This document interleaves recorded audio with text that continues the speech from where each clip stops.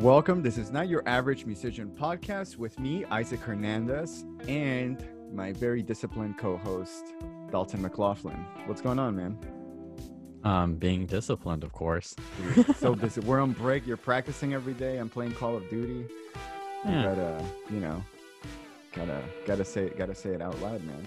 We have a really great episode for you today, guys. We have Master Sergeant Sam Woodhead coming on, and a very unique musician.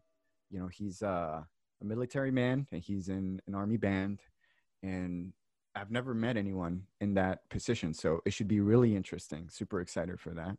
For sure.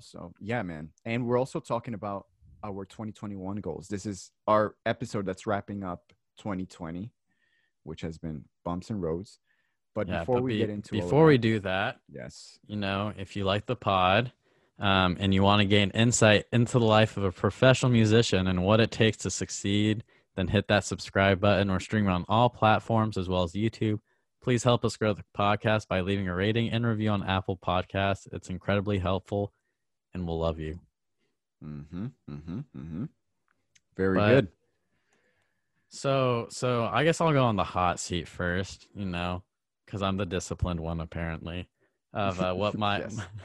of what my goals are is I'm getting my teaching certification. So that first job, preferably high school.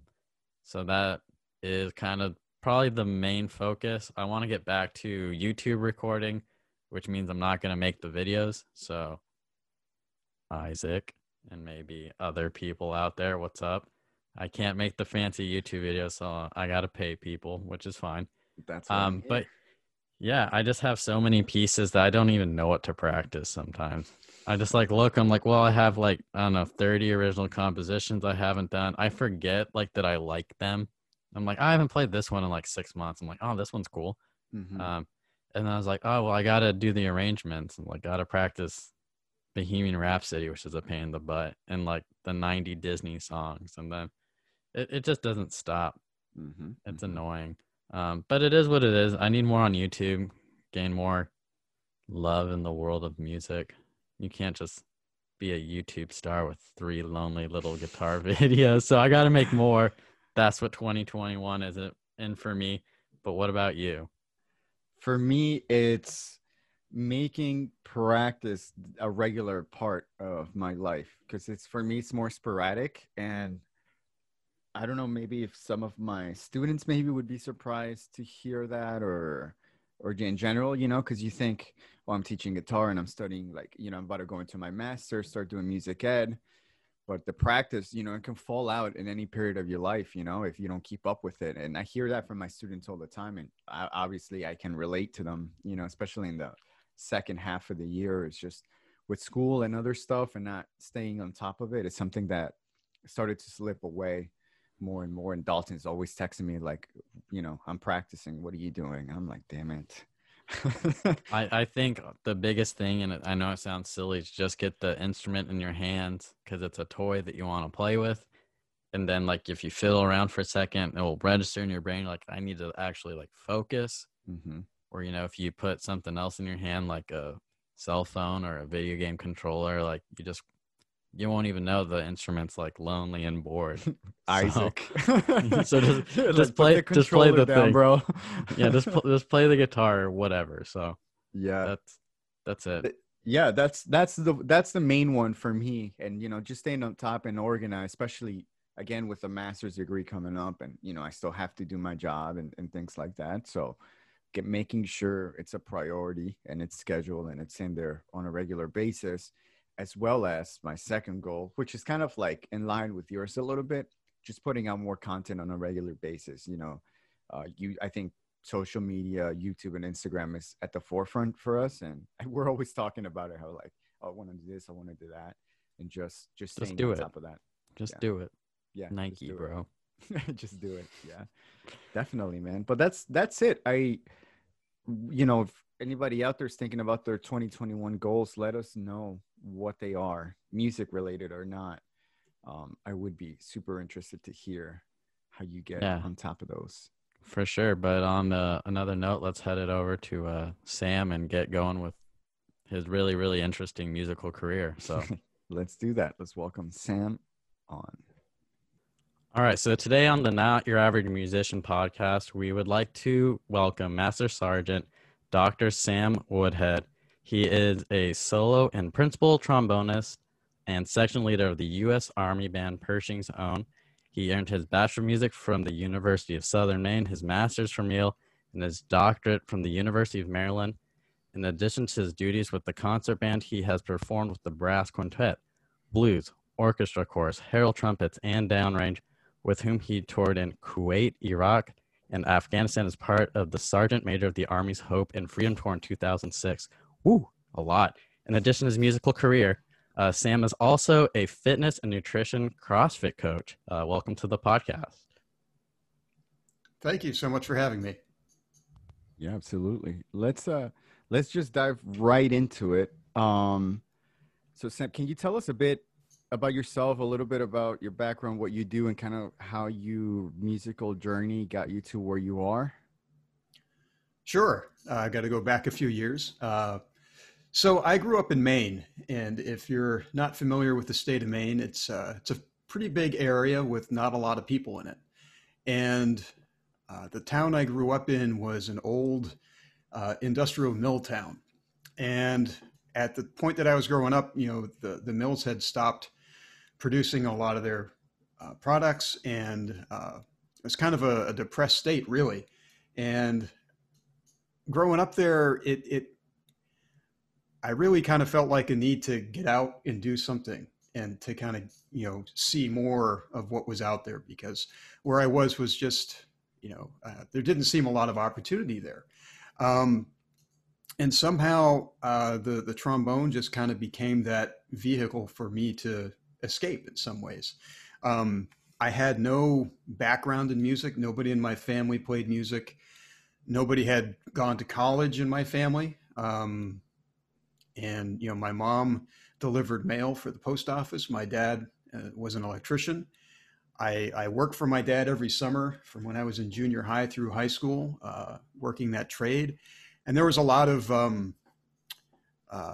fight back from my parents, particularly my dad, about pursuing music as a career. Again, they just didn't have any understanding of it, and it was so far removed from what they knew, and also what anyone in that area had ever done. Like, they didn't know anyone that was a professional musician, and their sort of take on that was not favorable. It was not something you could buy a house on. So it was a tough sell for my parents. I did go to the Manhattan School of Music for my first year of college. So I went from this small town in Maine to Manhattan like that. And this was back in 1992. So it was a long time ago, back when having muggings on the steps of the school entrance were not uncommon. And it certainly kind of played a factor into why I didn't stay there. So, but yeah, that's kind of what music was for me. It was a way to see the world. Like, I felt like I grew up in a small place and I wanted to see more of it. And music just kind of became that way for me to do that. So if we kind of back up a little bit more, one of the things that I did in high school, I was fortunate that I was able to split my senior year of high school between high school and college. So there was a local university about 45 minutes away where pretty much every day I do half a day at high school, and then I drive to this college and I would play in their ensembles, wind ensemble, orchestra, trombone ensemble, brass ensemble. Like, it was a lot of playing, and that really got me excited about playing music. So that's really when I decided that's what I was going to do. And I ended up going back to that school. So that's the University of Southern Maine, where I did finish my undergraduate degree. But the teacher I had at Manhattan, I continued to study with him throughout that period of time. I drive down to Connecticut, where he lived, and take lessons every few months. And that was John Swallow, who's, for trombone players, he was really one of the leading figures of trombone teaching in the 20th century. So after I finished my undergraduate degree, I decided, I really wanted to keep studying with him because it was just an amazing experience. And the wealth of experience that he had was just amazing. So, and he encouraged me to apply to Yale for my master's, which I did. 2 years there. And that's when I was really on the track of, orchestral performer, college professor, maybe like chamber music, but definitely a career in performance. But I knew that I wanted to get my doctorate because I knew that I wanted to eventually teach at the university level. And obviously the doctorate was kind of becoming the gold standard for what you needed just to do that job. So I started looking at doctoral programs, and a few of the members of my brass quintet at Yale were going to the University of Maryland. And this was a school that I had not really heard of up to that point. I had applied to BU and been accepted there. But then when Maryland came around, I looked at it very seriously. And I was really impressed not only with the faculty, because they had the entire trombone section of the National Symphony on faculty, but Milton Stevens, who had his own doctorate, which was also kind of rare at that point for, a full-time principal trombone player in one of the major orchestras to have a doctorate. Most principal trombone players got there without, that academic background. And to this day, it's still kind of rare to find a lot of doctorates in the professional orchestras. So it just seemed like a great fit. And Milt Stevens was a nice complement to the kind of teaching I had with John Swallow, where John Swallow had done a lot of pioneering in 20th century music. Gunther Schuller wrote a concerto for him. He'd premiered pieces by Stravinsky and Boulez and done a lot of new music. And Milt Stevens was, this really established principal orchestral trombone player, which is kind of what I was hoping to do. So I thought that would be a nice balance, and it turned out to be the case. Now, getting to Maryland is really kind of where my familiarity with the military bands came from, because up to that point, it was not on my radar. I had no view on it one way or the other. When I was at Manhattan, way back my first year in college, one of the grad students won a job with one of the premier bands in DC, and we were all really happy for him, but that's pretty much the only experience I had. Nobody else I knew was in those bands. So when I got to Maryland, I was on what's called an orchestral assistantship. So I got paid to play in the orchestra as part of my financial package. And so I get there, I'm really excited. I sit down and I meet my section, and they're all in the premier bands. The entire rest of the section are all guys I had a couple guys from the Marine band. I had a tuba player from the Army band. It's just and throughout the rest of the orchestra, there are players from the Navy band and the Air Force band. And I was just kind of well, this is kind of strange, but a lot of those people were closer to retirement and they wanted to finish their degrees, or they were really young in the military bands and they were trying to get their doctorate so that they could just, leave the military altogether and go teach somewhere. So obviously what impressed me most was the level of playing. These were the best players that at the school were these people with these professional jobs. And so I learned about the jobs through them, and also about the career path that those jobs have. And it definitely seemed to be an attractive path for me. So I was there at Maryland for 2 years when I won the position with the Army band.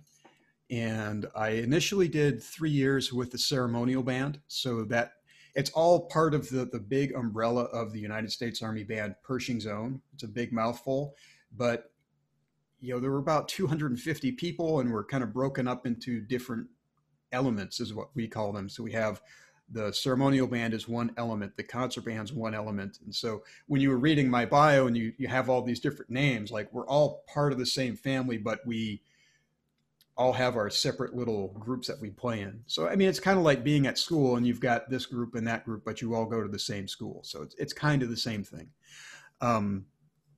So I did 3 years. I tried to hold on to my studies at Maryland at the same time. So I won the job in March I shipped out to basic training in June when school was done. I got back on, get this, September 7th, 2001. So I was 4 days out of basic training, and I was on Fort Myer when the Pentagon got hit. And if you know anything about DC, Fort Myer and the Pentagon are like that far apart from each other.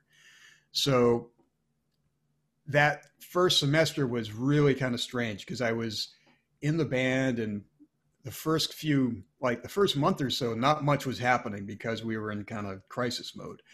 And then when things started getting back on track, it was really chaotic.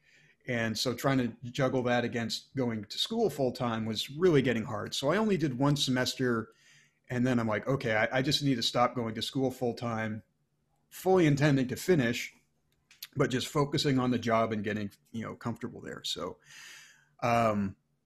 that, short amount of time turned into a couple of years. And then Milt Stevens is like, hey, you gonna finish this degree sometime? So I finally got back on track, but I had since moved to the concert band. So I'd won the audition for the solo principal spot. The concert band moved over into concert band, and I guess it's 17 years that I've been there now.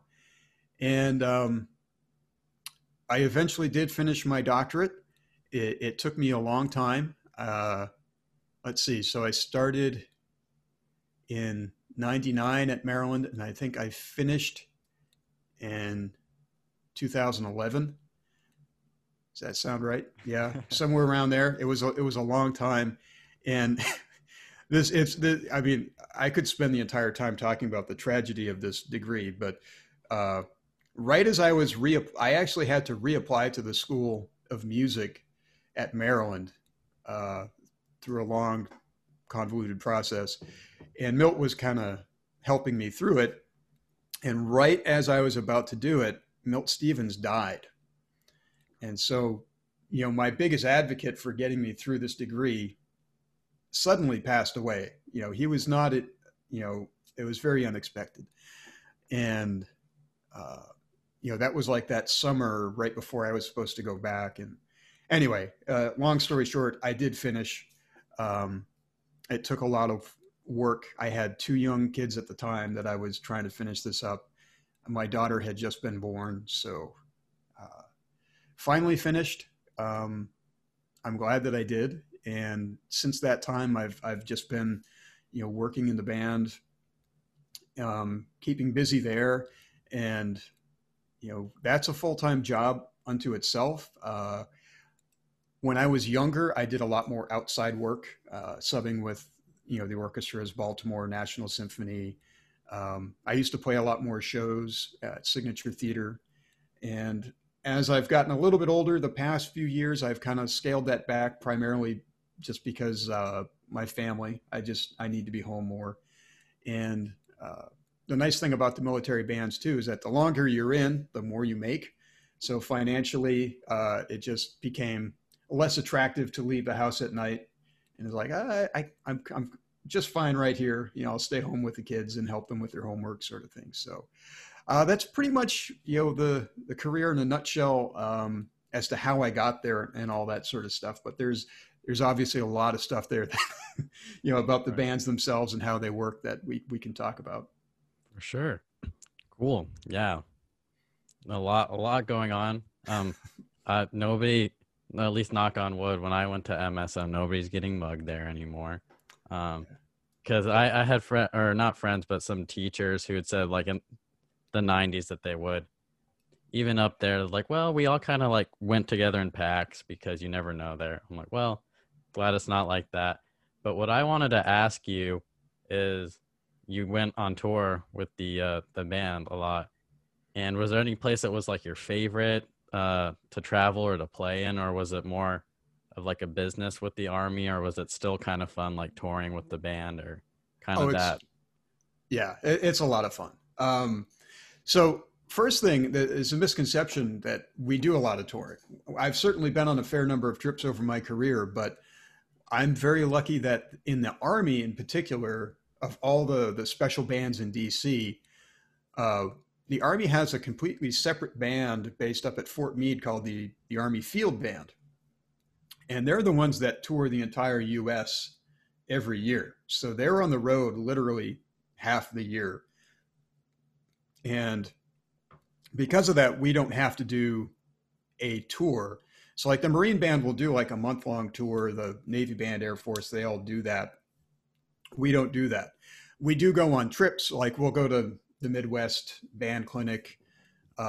We've been to China, we've been to Norway, and we've done other, trips to California, Florida, different places, Texas, but they're usually short, at most a week, kind of targeted for a particular performance or set of performances. We don't go on like a long tour where we're playing one city after another, like those other bands do.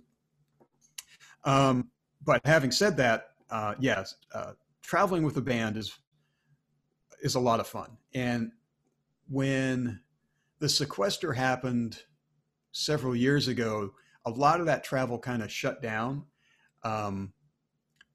So, we used to play in New York. We'd play in Avery Fisher Hall every year for Veterans Day.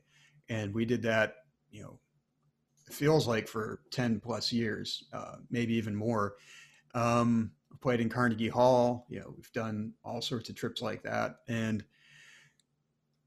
once that happened, so to me, it still feels fairly recent, but it's probably been 7 or 8 years if I actually look back on it, that we haven't traveled as much. And so now our trips are, again, like we go to Midwest about every 4 years. We used to go to Texas almost every year too.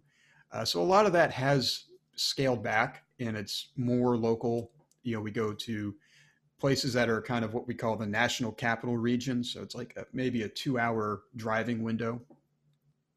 But I think this is something that might be a little bit more unique to the military bands in that there is much more a feeling of camaraderie, esprit de corps, if you will.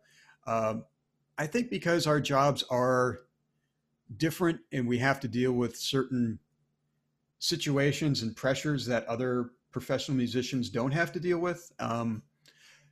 Musicians have unions and, certain things that you kind of adhere to where, we don't. And if the Army decides that they want us to sit out in the cold and rain and get rained on for a concert, there's not much we can do about it. It's like, and that has happened. I won't say anything in particular, but there were some fairly high level events where we're out there and our soundboard equipment is getting rained on and getting ruined, and our music is getting rained on and ruined, and we're cold and shivering and we're there. And that's our job. It's like, okay. And so when you kind of endure that sort of stuff, you get, you definitely get closer with your colleagues. And so traveling is one of the few times where we get to really just kind of have fun and hang out together. Because most of the time, we go in for rehearsal, go in for a concert, we go home. We don't live on barracks. We live in our own private homes in the communities here in the suburbs of DC. So these trips are really an opportunity to kind of have fun and, just kind of, there's nothing else to do except hang out with your buddies. So I've been very fortunate that, in particular in my trombone section throughout my career, I've had guys that I've gotten along with really well. And that's a big part in our hiring processes too, is having that interview, which is maybe unique. Most professional orchestras don't have an interview maybe. And again, these jobs are kind of career-long appointments. We don't have a tenure process. Primarily, if you get in, you're there. And most people that get these jobs stay their entire careers, which can last 30 years. So you want to know something about the people that you're sitting next to. And so that's why we have the interview, so that we can learn more than just how well you play, because you're going to be sitting next to this person through some tough times. And again, I've been fortunate that I've had some, really great people that I've been able to sit next to. I've just recently gone through a section change where I was the youngest guy in my section. Even though I was the principal and solo trombone player, I was the junior guy in my section for almost my entire career in the concert band. And it's only in, I think it started about 2 years ago and it finished just last year, where the entire section just flip-flopped. And I became the oldest guy because I was the only one left. And now everyone, I've I've hired since then are all younger than me. And so I went from being the youngest guy by about 7 years, which wasn't a big difference, to being the oldest guy by 10. So the next oldest guy is 10 years younger than me, and the youngest guy in the section is 20 years younger than me. And so it's this complete, flip flop, but it's great. And, it's kind of fun hanging out with the young guys and doing stuff with them. I try to be a good section leader to them, and we do fun things. So we used to get coffee pretty much every week just to kind of hang out. And when the quarantine happened, we do, like virtual happy hours once a week too. And, we still get together, and them being young guys, they like to send very strange memes and things like that I don't understand, and just to make me feel old. But yeah, so you guys are not to butt in, but trombone is, because I'm student teaching, and my guy he's a trombone player. Mm-hmm. So I feel like trombone jokes are like mutual, and I don't get half of them. Like the kids were saying, because we're all on computers, and I don't remember what I said, but they told me bonk, and I had no idea, and they were all dying laughing. They're like, oh, a trombone, you like bonk things. So I had a moment is where I could relate. I'm like, I don't get some of these jokes where like in the trombone world is way different than guitar, where they thought it was hilarious, like bonk. That was it. Well, if it makes you feel better, I don't get that either. It went over my head. So I was just like, okay, I guess the kids have jokes like high school as well as like kids that are probably my age. So yeah, I spend more time like trying to figure out what their messages mean, but it's good. So I kind of derailed a little bit because I talk more about the people than the trips, but the trips are definitely a lot of fun. And I'd say, the trip to China was one of the most amazing experiences. So it's a very strange thing. We did this cultural military to military event, and it was actually the first military to military between the Chinese and the Americans. And it was our bands. And that was really kind of cool. So what happened was we hosted their band first, People's Liberation of China Army. It's a long title. So their band came to the United States, and we hosted them, and we played at the United Nations. We played where did we play in New York else? Was it? Might have been Avery Fisher for that one. I don't remember right now. And then we played in Philadelphia, and then Washington, D.C. at the Kennedy Center. And, it was a great experience, got to meet these people. And then, they reciprocated. I think it was 2 years later that we got to go to China. And it was an amazing, they treated us like royalty. I mean, we were in some of the nicest hotels and towns. We went to Beijing, Nanjing, and Singapore. And it was just amazing. And, we were completely free. So like when I was in Singapore, this was when I had just started CrossFit too. So I'd only been doing it for about 6 months. And I had been doing all this research. I'm like, at this point, this was, I guess, almost 8 years ago. In China, there were like 3 or 4 CrossFit gyms in all of China. I mean, now there's like hundreds in Singapore alone, probably. But there was one in Singapore. Sorry, I keep saying Singapore, Shanghai. I don't know why I'm getting them mixed up. Shanghai. And so I had all figured out, and the web page was cryptic, and this is, again, internet 8 years ago. We forget, like, it wasn't quite as detailed as it is now. So all by myself, here I am. I think I was a sergeant first class at the time in Shanghai, and on this official military trip, I hail a cab. I don't speak Chinese. And I go completely on the other side of the city. I mean, and this is, one of the biggest cities in the world. And I don't know where I'm going. I just have this address written down on a piece of paper. And I get out, and I'm like, I don't know where I am. And it's like, there's no signs. And so I'm walking around inside this building, and eventually I find it. Like, it's this really strange setup. Like, it's in this apartment building, and they were like in all these, they had like 3 rooms that were the gym, and you had to walk from one room to the other. And it was all these like Australians and British expats. And it was like, it was great. I still have the t-shirt, but it was really strange. And, just thinking about that is like, wow, I could get in a lot of trouble if something bad happened to me right now. But that was, definitely one of the most memorable experiences, was going to China. Sorry, that was a long story. No, that's fine. No, no, that's totally fine. It's really interesting, and because especially the guests that we've had so far, they're you're the first one. I think by far you're probably the most unique, that having your military and traveling experience that we just like Dalton and I can relate to, and a lot of the musicians we had are just like you said, more regular career musicians, from like opera or just session guys and things like that. So yeah, it's totally fine. We're totally fascinated. Yeah, but I did want to ask about the music scene in the Washington area and what that's like, and especially if with all the band guys hanging out there, what do you guys play or do? What's that like? Yeah, it's kind of surprising, actually.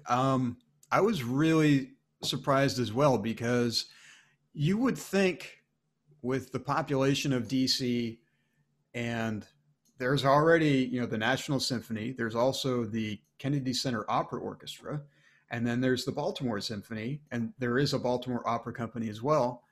I mean, you're talking about 4 pretty big orchestras in that, Baltimore, DC area, that there would be no work, let alone all the military bands, right?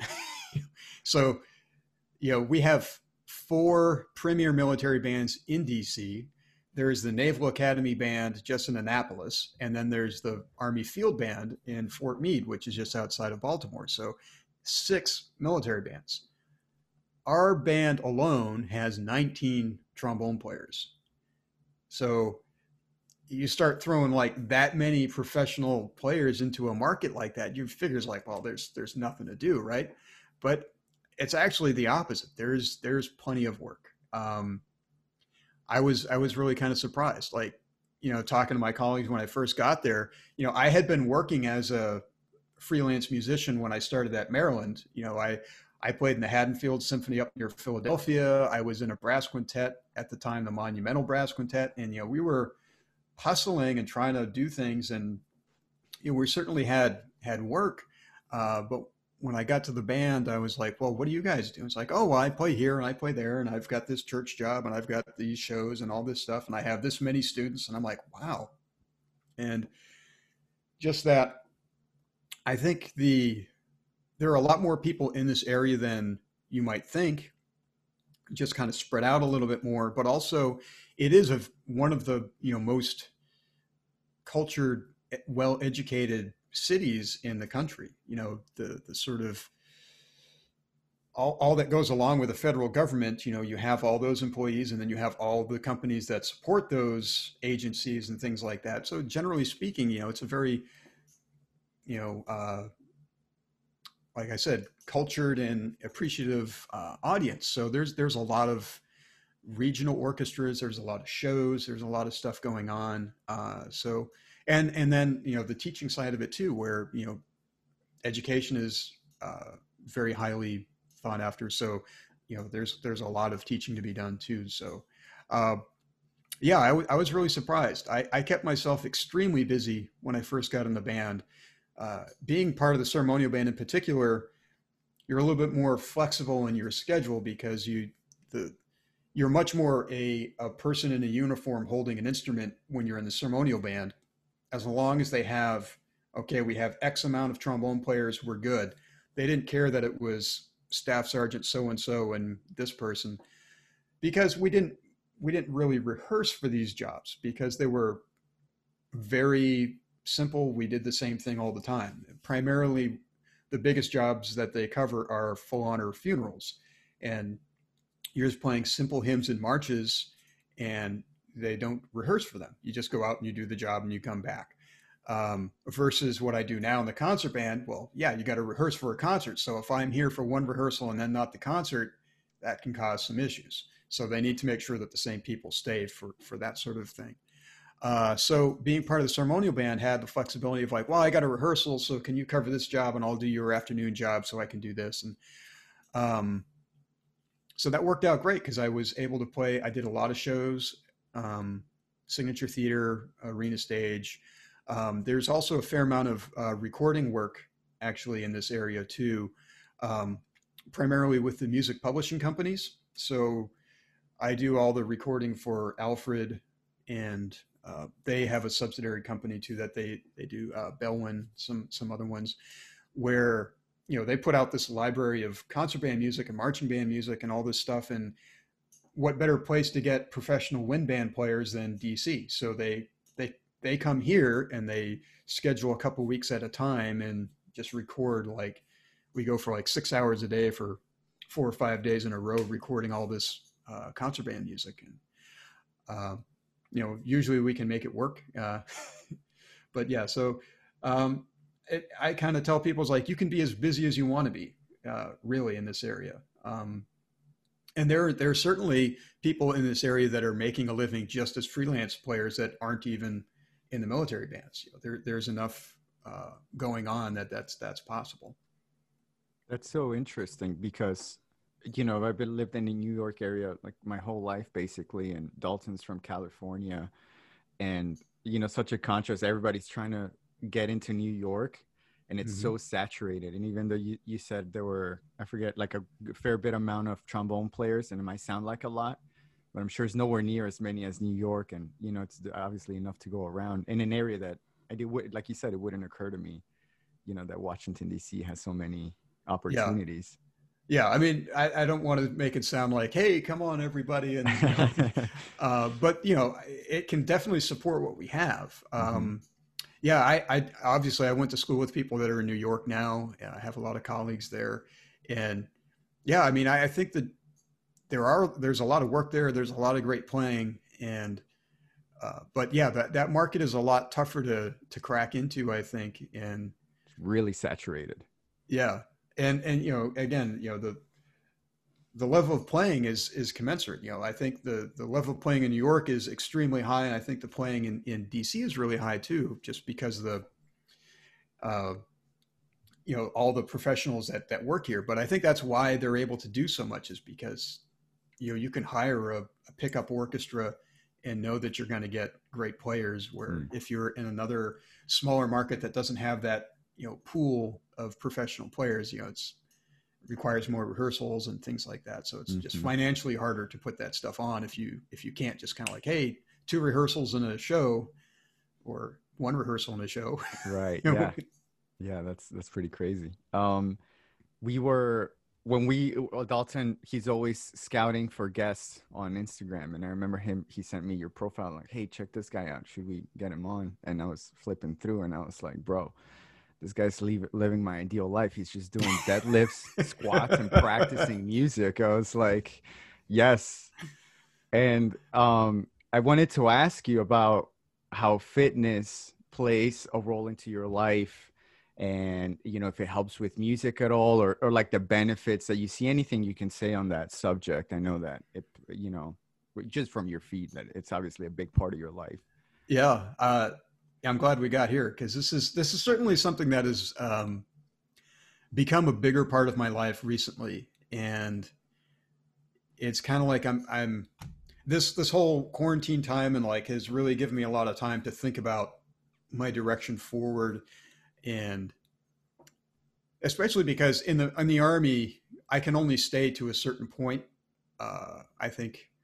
Right. I'm actually almost at 20 years. So I could retire at 20 years. So I'm actually pretty much at retirement age, but I could stay longer, and I probably am going to. But even at that longer stage, we're only talking, I think, 10 more years, which I know for you young guys seems like forever, but for me, 10 more years is kind of like, that's going to be gone like that.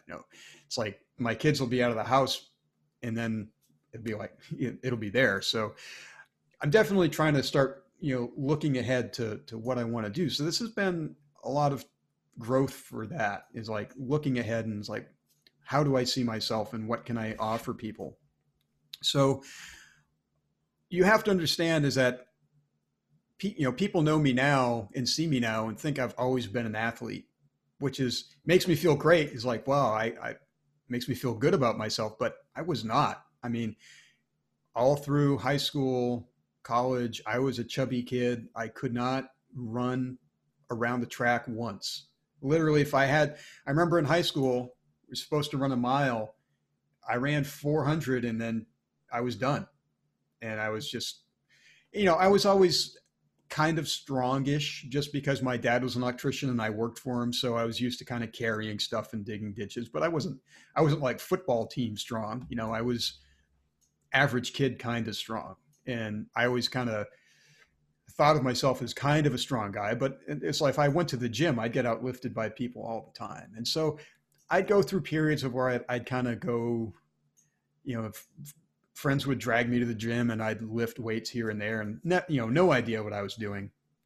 But always, never doing cardio, never really doing fitness, just trying to, do some bodybuilding sort of stuff. And, but when it came time to start looking at the military bands, that was like, oh, I actually need to be able to do this. And, there's a very set list of things on the Army's side is like, you need to be able to run this fast. You need to be able to do this many push-ups and this many sit-ups. And you need to be this big. And at that point, when I was looking at that job, I was too heavy. I was probably 30 to 40 pounds heavier than I am now. And again, I couldn't run. So I started at Maryland, actually using the gym and doing things that I didn't want to do, like running, and got myself, and I would say I did this in a pretty unhealthy way, but I crash dieted, I got myself down and I got to the point where I could run, but I'd had no plan. It was just like, I need to be able to do this to have this sort of job. So I shipped off to basic training, knowing that I kind of met their basic standards and somehow survived basic training. I didn't, set the world on fire in terms of fitness by any means, but I did what I needed to do. And when I got to the band, I failed my very first PT test. And that was kind of a wake-up call, because that's the one thing that the Army band can't really do much about, is like, for the Army, you have to pass that test. And there had been a period in the past, not too long before I got there, where they treated the PT test as a joke. They would tell me stories of guys like, oh, they'd only make you run like a mile and a half, and they'd ask you how many push-ups you did, and they just write it down. Like, they really didn't do it. But those days were gone, and now they were being strict, and I had to do it, and I was having a hard time. So I was like, wow, I'm going to lose my job that I just won if I don't keep myself in shape. So there are, two sides to that coin. Some people think of it as a punitive, like, got to do it. Therefore, because you're making me do it, I'm going to hate it. And I decided to try to look at it from the other perspective, is like, they want me to be in shape. They're giving me time every day to do it. It's not like they're asking, they literally have times of the day for PT. And, the band they didn't make you do PT. They kind of expected you to do it on your own, but there was definitely plenty of time in the day to do it. Your working day for the band might be as much as 4 hours, but it's not going to be 8. And so it kind of like, okay, this is our time for doing the music stuff. The rest of the day, take care of the other Army stuff you need to take care of. And they just wanted you to do it on your own. So I got to the point where it's like, okay, I'm going to, do this. And there were enough younger guys in the band like me. I say young, I was 27 when I got in the Army, so I wasn't that young, but for guys in the band, that was kind of on the younger side. That's kind of typical for how old they are when they get in. And so, we'd go to the gym together. It was pretty much just, bodybuilding, bro lifting sort of stuff. But now knowing that I had to run, I'd get on the treadmill and I'd keep myself healthy enough to do that. So I never failed another PT test. But I never took it, super serious either. It was just kind of like, okay, PT test is coming, make sure I'm in shape. Okay, good to go. And I never just let myself get too far. So we would do 2 tests a year, and you'd also get weighed in twice a year. Now we get weighed in 4 times a year. So there was always that like accountability. It's like, don't let it get too far. The needle would swing a little bit each way, but it wouldn't get too far. So it's like, okay, I'm good. But the CrossFit side of it didn't creep in until I was really finishing my doctorate. And that's kind of like, I was getting older. So I was 38 when I started CrossFit. So like 36, 37, I was finishing my doctorate at Maryland. And I was also in that age category in the Army where the PT test was getting easier and easier. So and again, the Army's just changed the PT test, but it used to be graded on different age categories. So the older you got, the easier the test got. And I was getting to that point where it's like, I don't really have to try that hard to pass anymore. It's kind of like I was starting to show it. I was spending more time, working on my degree, more time doing other stuff. I had 2 young kids, and I was definitely not in the same sort of shape I was like 5 or 6 years ago. So a friend had recommended CrossFit. I'd had that in my head for a while. I knew people that were doing it years and years before that, but I'd never really understood what it was, never tried it. Thought I knew what it was, but I didn't. And my son was going to a kindergarten, and I remember it was like on my 38th birthday. I'm like, okay, I'm going to do something. And there was this CrossFit gym, like a block from where my son went to kindergarten. I'm like, perfect. It's like, and looking at the schedule, is like, all right, this is great. I can do the classes at the time were short. That gym started, they used to just do half-hour classes. And then they moved to 45 minutes. Now they do the full hour. Now we're back to 40 minutes because of COVID. But at the time I was like, wow, I can do this workout. I'm going to get in shape, and it's going to take 30 minutes. It's right there next to my son's school. And they even had a kids program. So I'm like, my son can even do it with me. So there were all these really enticing aspects to it. And, I just walked in cold. I emailed them like, hey, can I check it out? And they're like, sure, come, So I literally just walked in and did my first class. And I had, I think just the week before, done my most recent Army PT test, and I passed at a recent score. And here I am with all these civilians, and they mop the floor with me.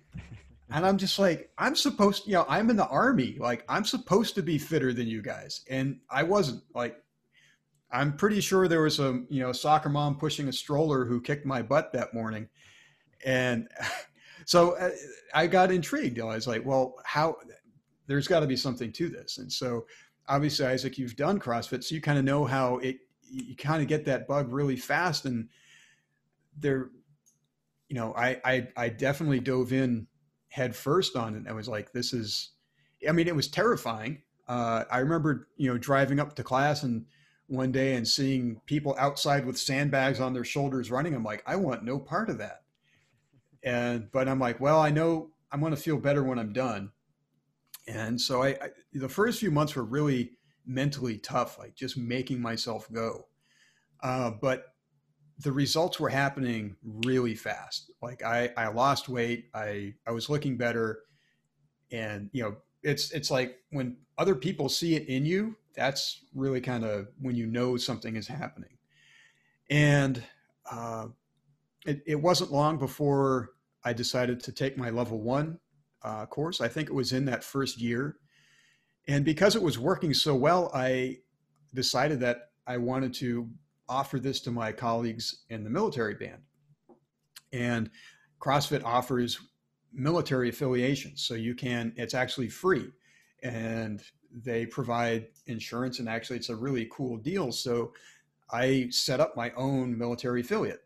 So Blackjack CrossFit, that's General John Pershing, his nickname was Blackjack. And so that's where that name came from. And I started offering, free classes. So that's the whole thing with the military affiliation, is that it has to be free and only available to active duty military. So it was great. So I used the facilities on base, and I had people doing wall balls off the basketball backboards, and people thought we were crazy. Still do, but that's kind of how we've existed. I've worked with people, it's primarily for the people in the band, but it's not just for the people in the band. So people will message me that are dropping in from different bases, and it's like, hey, I see you've got a military affiliate. Can I come to a class? It's like, yeah, great. So I've actually it started with just me, and now I have 2 other coaches, and we've worked with a lot of people, especially with the new Army. It's called the ACFT, the Army Combat Fitness Test. It's almost like a CrossFit workout. And so with that coming, like, there was a whole long ramp up to that. We've had a lot of people coming to us to get ready for that test. And so we've worked with a lot of people over the years. I've worked with people getting ready for Ranger School and all sorts of things. So it's been a lot of fun doing that. I've also been coaching at CrossFit Reston, which is the gym that I've been going to for the entire time. I got my kids certification, that's how I started that. Reston was, working with the kids program and the teens program. Eventually got my level 2. And then I've recently passed my level 3 exam just maybe a year and a half ago, somewhere around there. And now, since the quarantine happened, I pursued a nutrition certification as well. And so I've been doing that, and I'm working with a company that also works out of my gym to provide, nutritional coaching for people. So that's really where, that's the story of the fitness, but how it matches with the music is a very complicated and hard to understand symbiosis that if you don't experience it, you probably just don't understand it.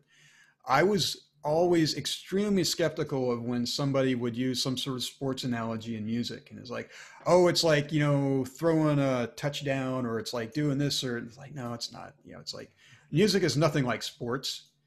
Sports, you're fighting against each other. It's one team and another team, and you're doing this. Music is we're working together to do something. And that was always my thing, is like, now I was very anti-sports. And the thing with this is that it's not there is the sport of fitness, but CrossFit, it's training, it's working out, it's fitness. And it is very much something that you do in a community. So you do a workout together, which makes it, I think, more attractive than playing a sport. For me, I like the collaborative aspect of it versus the against each other.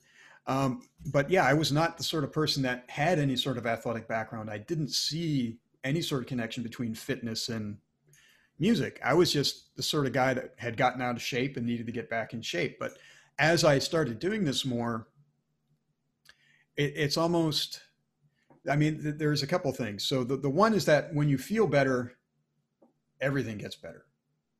You're sleeping better, your energy levels are better. When you're eating better, you can think better, you're able to focus. Everything just kind of gets better. And again, like, if you don't experience it, you just don't get it. It's because if you're in that state where you feel fine, like, it's not like I felt like I was in a daze or a fog or something before, until you have that lifted.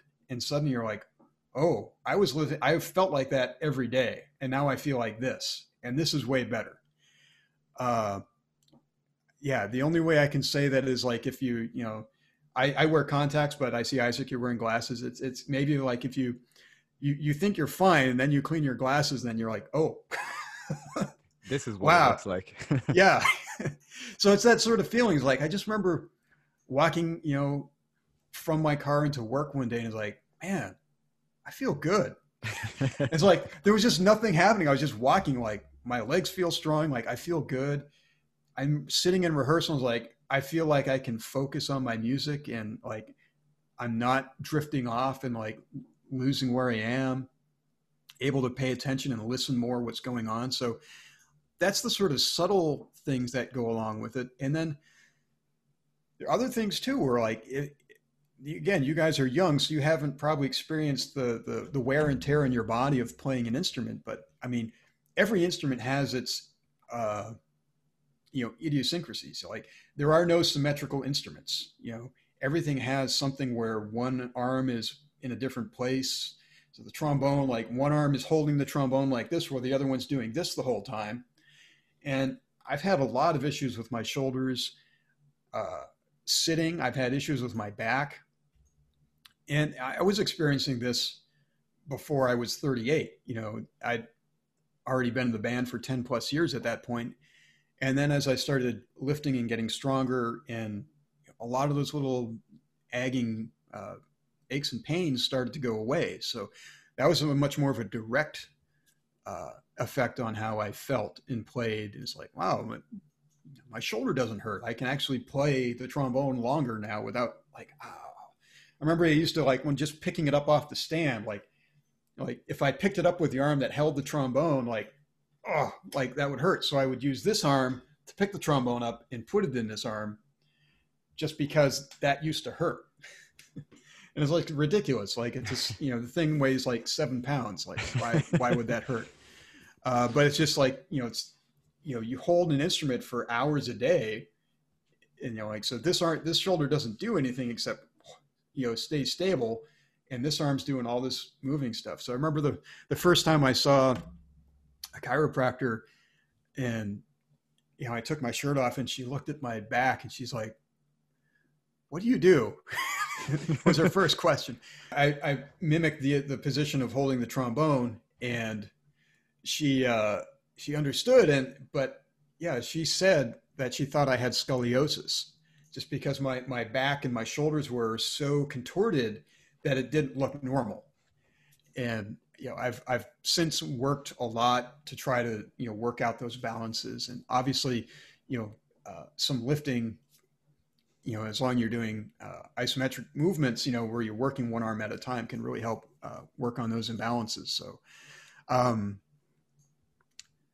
that's kind of there's the indirect and then the direct. So the direct is definitely like the aches and pains and things like that. I feel better because of my aerobic capacity. I feel like I can take more relaxed breaths. And then, the intangibles of just when everything feels better, everything feels better.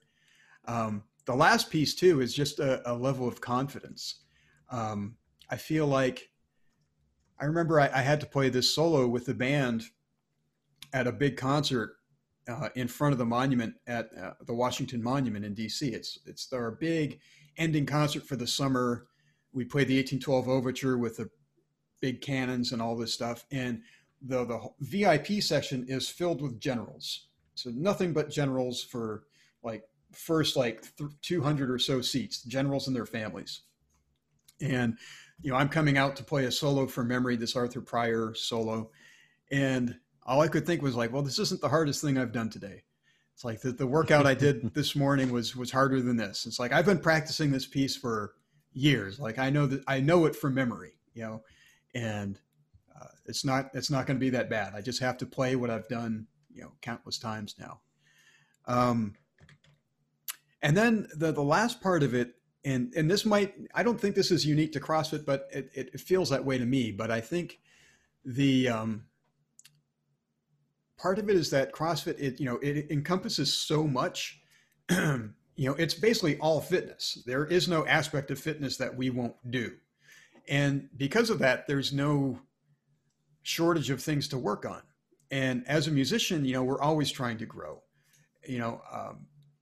When I was younger, I was very much into kind of like this sort of growth where I was like, I'm really trying to be a professional orchestral player. And I was really narrow in my approach to music. And now that I'm older, my approach is much wider, and I'm trying to grow my influences from a lot of different aspects rather than trying to go so deep down one particular rabbit hole. CrossFit is very much that way too, where it's like, we want to get better at everything at the same time, not just better at deadlifting. It's great to be better at deadlifting, but I want you to be better at deadlifting and walking on your hands, right? I want you to be better at, squatting and doing pull-ups. Like there's just all sorts of things. It's like, yes, you can lift heavy, but how fast can you run? You know, that sort of combination of disparate elements of fitness. So I feel that way, like that has influenced my approach to music as well, where I'm trying to get broader in my scope. And in the Army Band in particular, that's an asset because we play a lot of different stuff. You know, our typical concert is not just going to be classical music, or it's not going to be just military marches. We're going to play stuff from all sorts of genres. We're going to play some jazz. We're going to play some rock. We're going to play some classical music. And so we have to cover a wide range of music. And within the Army Band itself, again, as you mentioned in my bio, you know, I've played with the blues, which is a big band. And, you know, when we need subs for the blues, we don't go to a civilian where you might do that in, you know, in another situation. We have to get somebody that wears the same uniform to do that job. So our trombone players have to be able to sit in with a big band, sit in with a brass quintet, you know, do these different things. So it's been a good fit for me. And I feel like that combination of a fitness, health out view where I'm trying to get better at everything really fits well with how I'm approaching music too, where I'm trying to get better at everything. It's like, yes, I want to get better at how I play Mahler, but I also need to be able to play, you know, whatever tunes that are, you know, big. I mean, we recorded Frozen. So it's like, you know, I've got to do, you know, it's like, it's just some random stuff that we have to be able to cover all those sort of different things. Right. I do apologize. My camera died somewhere in the middle. So, but I'm still hearing audio. That's a great picture. Oh, thanks. It's just for when this stuff happens, so it's not just a black screen. But that I really like that. And especially, I've never thought about it like that. The way you said, it's just when you're feeling good, you know, and you're feeling strong, and you know how I think maybe I underestimated that, you know, where you just, like you said, nothing's going on, but you're just, you know, I'm just walking, but like I'm, you know, I'm just puffing my chest out a little more, you know, things like that. I was just feeling good, a little more confidence, and it kind of like seeps into all areas, you know? Yeah, it really does. I feel like, you know, one of the sayings for CrossFit is, you know, is training for life. And, you know, it's little things like when I go for hikes with my son, you know, and just, he takes great pride in the fact that when we go on hikes, we blow by everybody. Like we just mow them down. Like, just, you know, just cause, you know, we're in shape, and like, you know, we go for hikes and we can hike faster. And it's not like we feel like we're racing up the mountain or something. That's just how it feels. And, when you just kind of have that energy or, you know, strength in your step, it really pays off. And yeah, it's how you sit in your chair. It's like, oh yeah, I sit up more upright. I'm not hunched over so much all the time. Sweet. Cool. As we're wrapping things up, the last question we have for you, is there anything for an aspiring trombonist, musician, or somebody who's interested in like Army Band that you would give tips for? Absolutely. The Army Band has recently, I put out a video on their YouTube channel where they actually like walk you through an audition, which I think is very helpful, because I feel like the biggest thing with our jobs is that people just don't know what the job is like. They don't know what the audition is like. It's just a big unknown. And it's not that frightening. It's not that different. And I think, you know, starting with something like, what does the audition look like? So they put out this video where they literally like walk you through, and like, this is what happens when you walk through the door. This is what happens when you get your practice room. And this is what happens when you walk out on stage. Like, it's very, you know, every step of the way. So I think that sort of helps demystify the job a little bit. But as far as the applying for a job and like what sort of things should a musician be working on, I think, and this is pretty true for all the military bands, is that, you know, that well-developed skill set of not just being just an orchestral player or not just being a jazz player. So we've had the same issue too, where we've tried to hire trombone players for the jazz band who are really good at playing improvised solos and playing charts, but you give them a march and they just don't get it. And it seems silly, but it's like, well, the same is true. Like, just like when they need somebody to sit in the jazz band, the ceremonial band might need somebody to go play a funeral or go play in a parade or go play for whatever. And if you can't play a march, it's like, well, kind of not helpful. It's like, if you're that specifically good at only one thing, it might be great for you as a career. Like, you can probably make a career out of that if you're that good at it. But in the military band, you need to be able to take on more genres and just be more flexible in your skill set. Now, that doesn't have to be crazy, like if you're, you don't have to be like a Broadway musician where you play 20 different instruments. We don't need that sort of versatility, but you'll see if you look at our audition packets, you'll see standard repertoire, like orchestral excerpts on there, the big ones, nothing that you've never heard of. It's for trombone players, you're going to see things like Tuba Mirum, Bolero, Mahler 3, just sort of the standard, what have you. But you will see a march or two. You might see something like a solo, like a Bordoni etude. And you're probably going to see some sort of jazz or pop element on there too. We don't necessarily emphasize that as much, but it's going to be in there. There is also some sight reading sometimes in the auditions. Depends where that is in the audition process. Not every round might have it. Sometimes they do. But that's also something that's part of the job. I have been in the situation where I've gotten a call late at night. What are you doing tomorrow morning at 5:30? Other than sleeping, nothing. It's like, okay, well, make sure you've got a good haircut because we need you to play for the president tomorrow. It's like, okay. And it's like, bang, there you go. It's like, and they're just expected to be able to do that, sit down with like the brass quintet and read through brass quintet arrangements without having rehearsed with them beforehand. Generally speaking, they're going to be things that you've played before, but maybe not recently, maybe not in a few months or something. So having that, those skill sets where you're comfortable in different genres, you're proficient at sight reading. Again, we're not necessarily looking for people that can sight read, Paganini, like at the drop of a hat, but like we need to know that you can, if somebody puts a big band chart in front of you, that you're going to know that it's supposed to be swung. And if we put something else in front of you, we know that we need straight eighth notes. And if we put a brass quintet thing in front of you, that you know how to play that role in between those other instruments, just expect you to kind of have that sort of base. So we're not looking for people that are just kind of like unitaskers and they can just do one thing.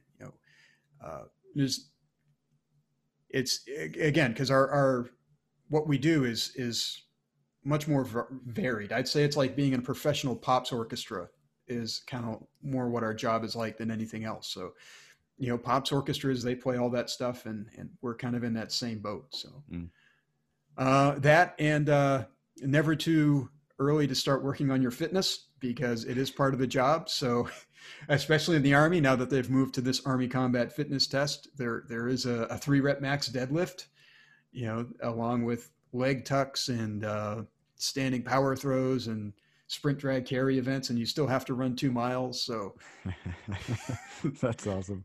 Yeah. Great. Well, Sam, thank you so much again for taking the time, especially today. It's New Year's Eve. This is our last recording, obviously, of the year. So thank you for coming on. They love the stories. Really unique job, and I think our listeners are really going to enjoy it. Well, thank you so much.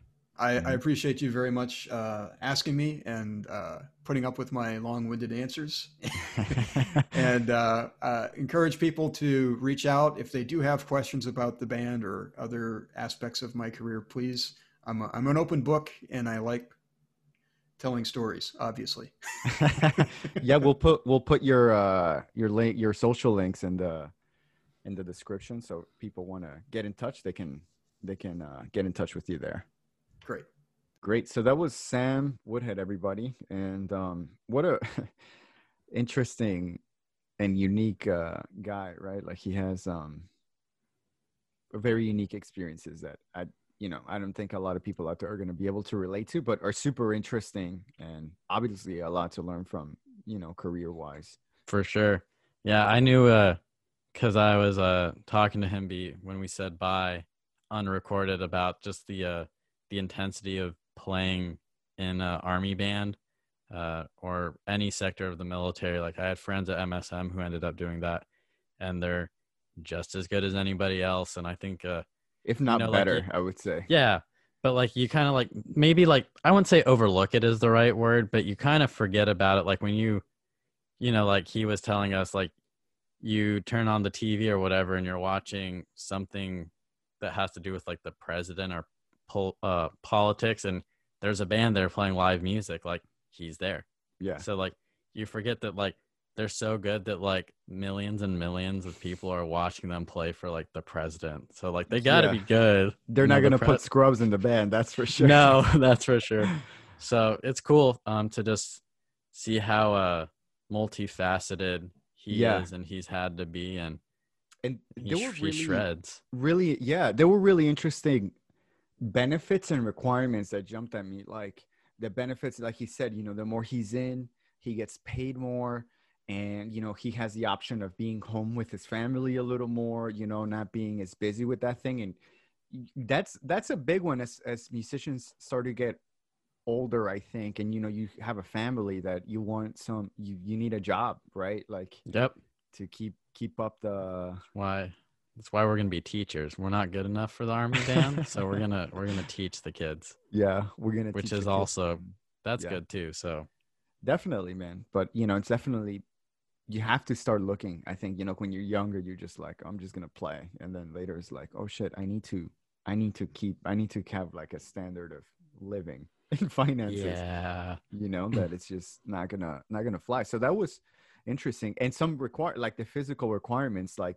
There is no other job for musician that requires you to have like a 3 deadlift, like a 3 rep max, to keep your job playing. Me feel like a little toothpick over here. I'm just like, what's my 3 rep max? Probably not very high. I don't do that.